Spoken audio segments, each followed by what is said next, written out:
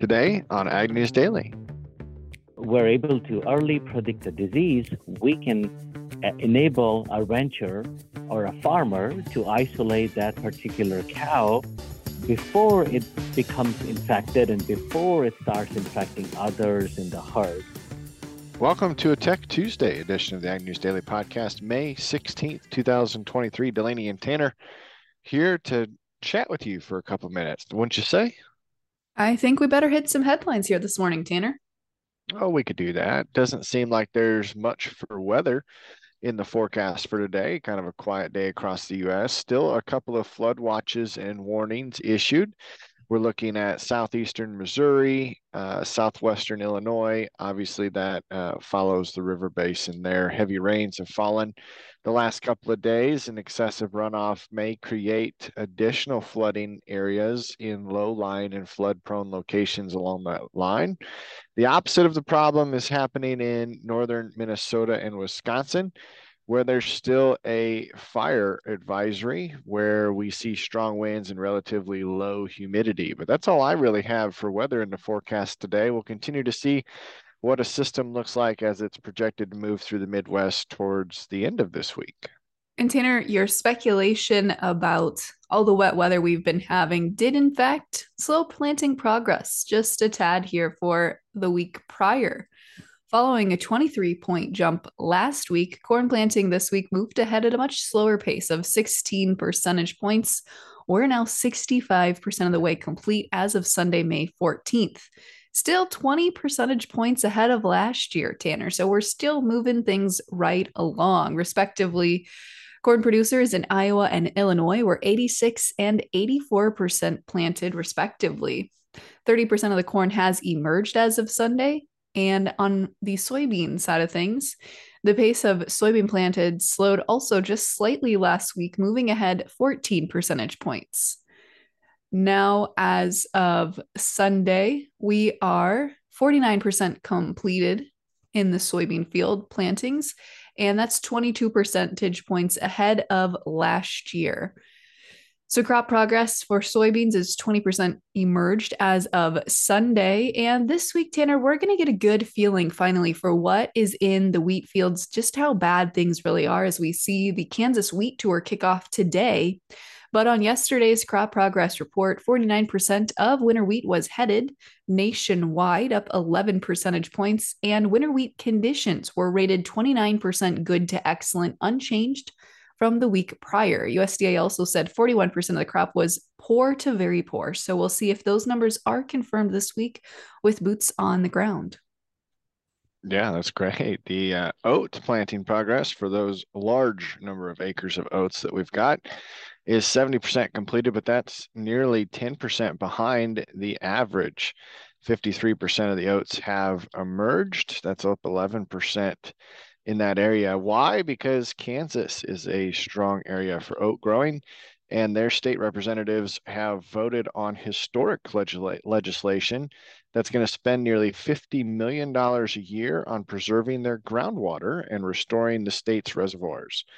The Senate finished with their watered down but a good start version of their bill as lawmakers and farm environmental groups came together. Sometimes the least common denominator is something that everybody can agree on, said a couple of legislatures. The 3-year bill that the House has been working on through dedicated committee lines help the state's many issues with water finally came through and passed. This year, they passed 2 bills that increased funding for water conservation efforts and strengthened the accountability measures for those that are managing the use of the Ogallala Aquifer. There will be probably a number of amendments, though, Delaney, coming down the pipeline as this gets put officially into law, but the Senate officially passed that in the eyes of what they considered to be watered down, but still had the nuts and bolts to get a project like this put together. First of all, starting off with $35 million a year this first year directly towards the implementation of the restrictions within their bill, and then ongoing maintenance for the rest of that budget. But they will continue to watch the balance and the levels of that Ogallala aquifer within their state lines to make sure that there are no needed changes in the future. So it's interesting there to see both activist groups and ag groups along the lines working with legislature to put together a program in place. Kansas now has some strong guidelines together as to what they can do to preserve their water. And I'm sure we'll touch base on that maybe during a Kansas interview coming up later this week. Tanner, the USDA released some interesting news today that cattle producers will now have access to a gene edited system that allows to prevent from certain diseases. The gene edited calf's name in question here is Ginger. Scientists have been able to create a gene edited calf that is resistant to contracting bovine viral diarrhea virus, or BVDV. And the announcement has been seen as a major accomplishment for the beef industry, considering this virus alone costs the beef sector billions, with a B, dollars annually. Ginger was produced through a study conducted by the USDA's Agricultural Research Service and in partnership with the University of Nebraska-Lincoln, the University of Kentucky, and the industry partners at, probably not going to pronounce this first term correctly, but a cell line, not sure, a cell, moving on here, and another third party company. But the scientists use CRISPR technology to reduce Ginger's susceptibility to the virus through gene editing technology. And as a calf, she displayed no adverse symptoms when exposed to the virus. She's now 16 months old and healthy. And the USDA is just starting to put out some information about how they did this and what the next steps are there. But it's certainly most harmful to pregnant calves as well as young calves. So Ginger is alive and healthy, Tanner. I think she might be, judging by this photo here, she is definitely not your typical Midwestern cattle breed. Kind of like a foreign breed, maybe like a zebu cattle or something you'd see out of Africa or India. I was going to ask if she was red. No, she's not. She's not, indeed. Well, good. I'm going to hit a couple of economic headlines here. 21% of U.S. adults believe now is a good time to buy a house, according to the Gallup survey. That is a record low and down 9 percentage points since the low that was reached last year. The survey revealed 78% of respondents said it's actually a bad time to buy a house. And part of that might be the looming debt ceiling, as Janet Yellen reaffirms that the U.S. may default on debt as soon as June 1st if Congress does not act. Treasury Secretary Janet Yellen reiterated again in an interview Monday. The looming deadline is keeping the pressure high on the House Republicans and the White House to bridge their differences in addressing their debt ceiling solutions. They're expected again to meet today on Tuesday to work together as congressional leaders to put a solution together. However, yesterday markets closed slightly higher.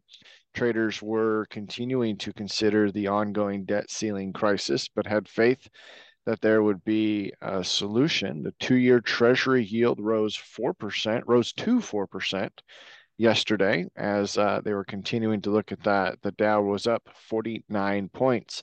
The Senate Banking Committee today is set to grill the execs from Silicon Valley Bank and Signature Bank. We will be looking for answers as well as regulators that produced red flags and why they were ignored.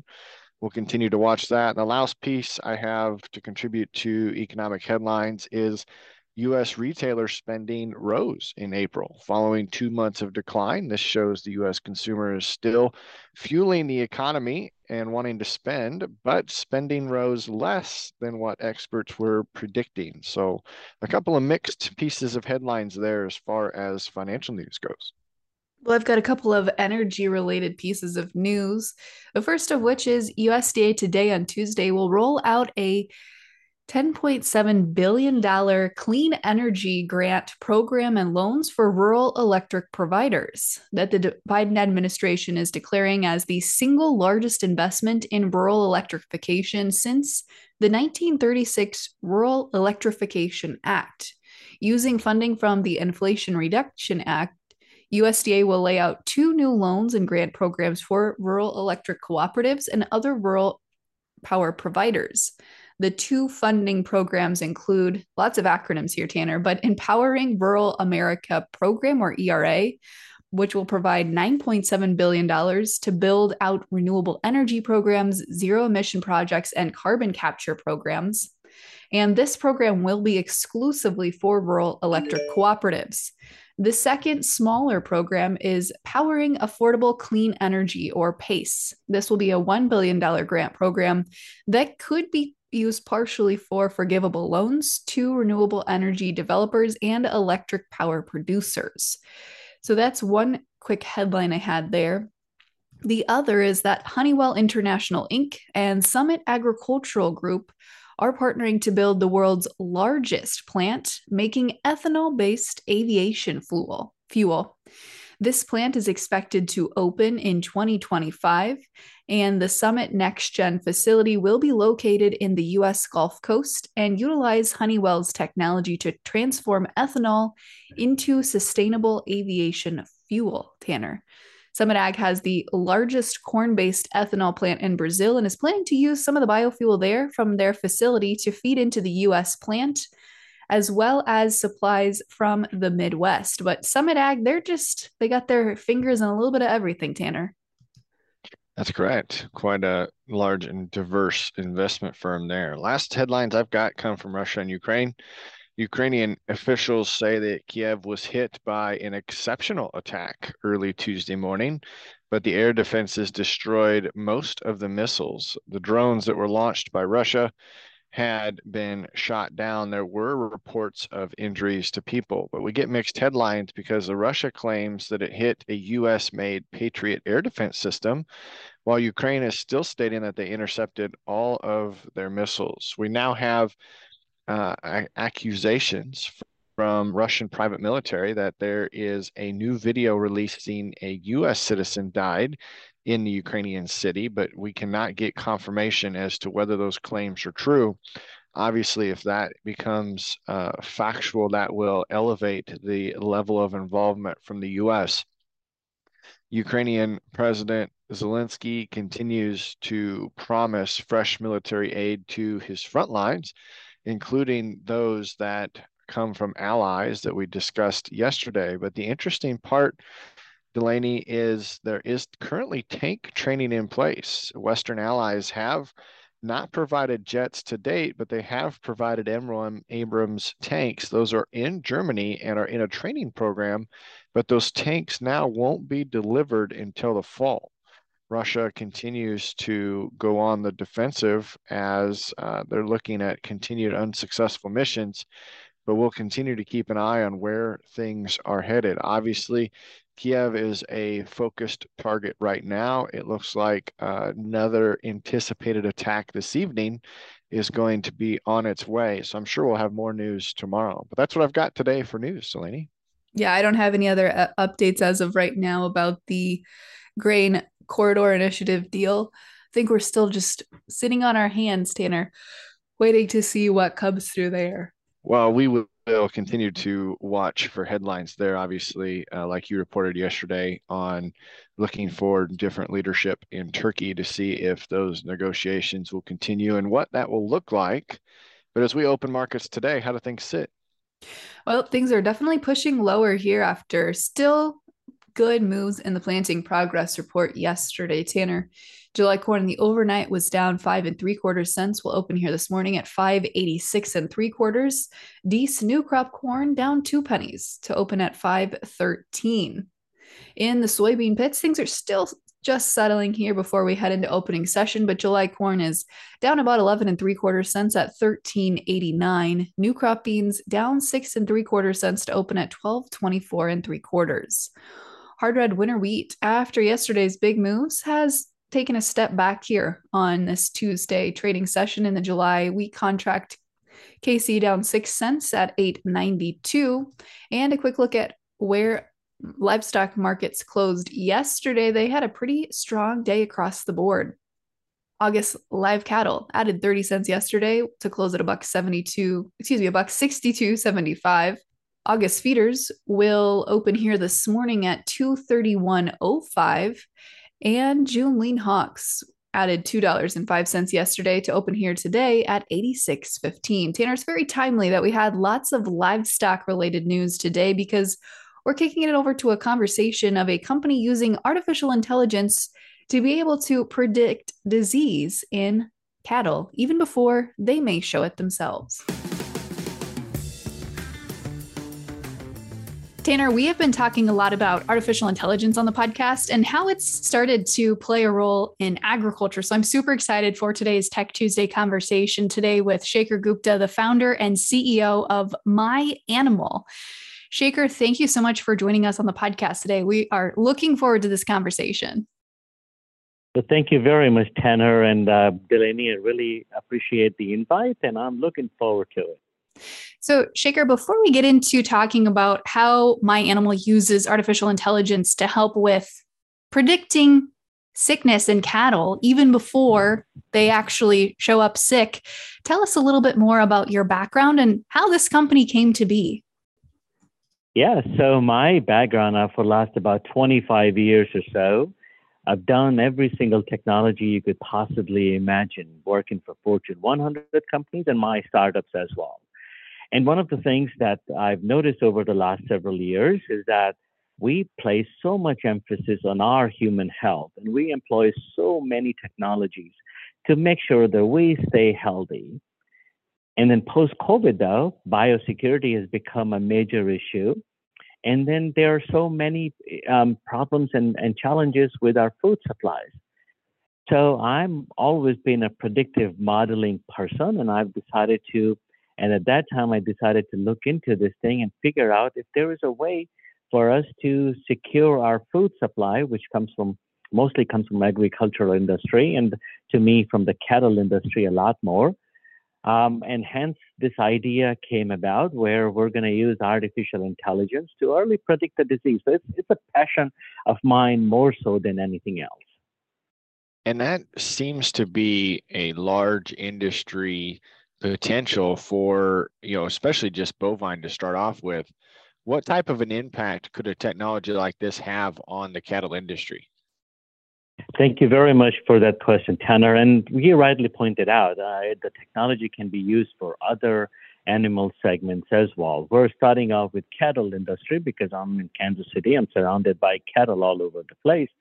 And what also in my research, what I found is that the cattle industry suffers over $200 billion each year in losses, in treatment costs, and lost revenues, and deaths, and all that. We're able to early predict the disease. We can enable a rancher or a farmer to isolate that particular cow before it becomes infected and before it starts infecting others in the herd. That lowers the treatment cost and increases their revenue. So there's a huge potential just in the cattle industry alone.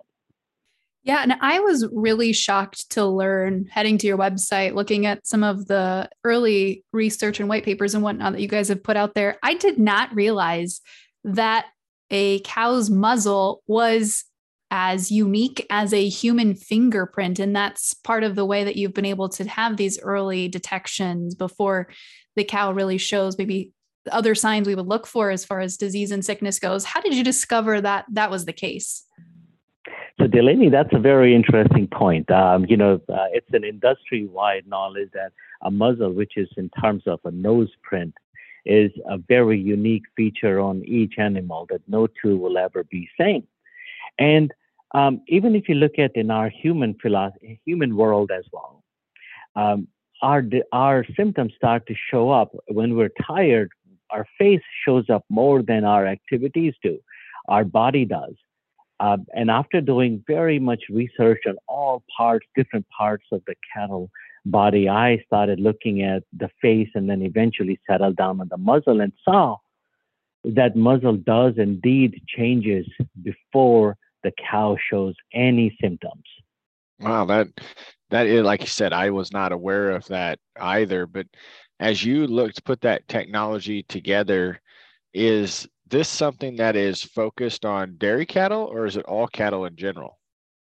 So at My AnIML, we started out with beef cattle to start off because the implementation was easier and faster. I mean, that's another beautiful thing about our product, Tanner, is that we use just off-the-shelf cameras and put them at the strategic locations to capture the videos or the pictures of those cows. So we started off with beef cattle, and now we're moving into dairy as well.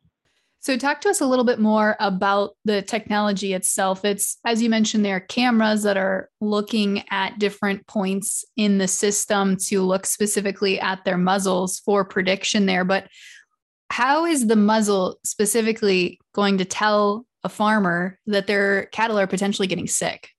Right. So, that's the beauty of our system is that even if you took a rancher or a farmer, even if they take a lens and go around their cows, they're not going to be able to detect it. It's the artificial intelligence, the computer vision that senses the subtle changes in a muzzle, in a cow's muzzle, and it can early predict even 2 to 3 days before that cattle shows any symptoms. And these cattle owners, managers, the pen writers, they're so used to of knowing and seeing some visual equities in their cattle. And my system would have told them about those cattle 2 to 3 days before they were able to see it. Yeah, that's interesting because I've got a mother-in-law that is very talented in making visual observations of the cattle that they have. And it's fascinating to me that she can see things that I can't, let alone now there's a technology out there that can help identify. So is this focused on any disease within the cattle, or is it keying in on like pink eye or more visual diseases?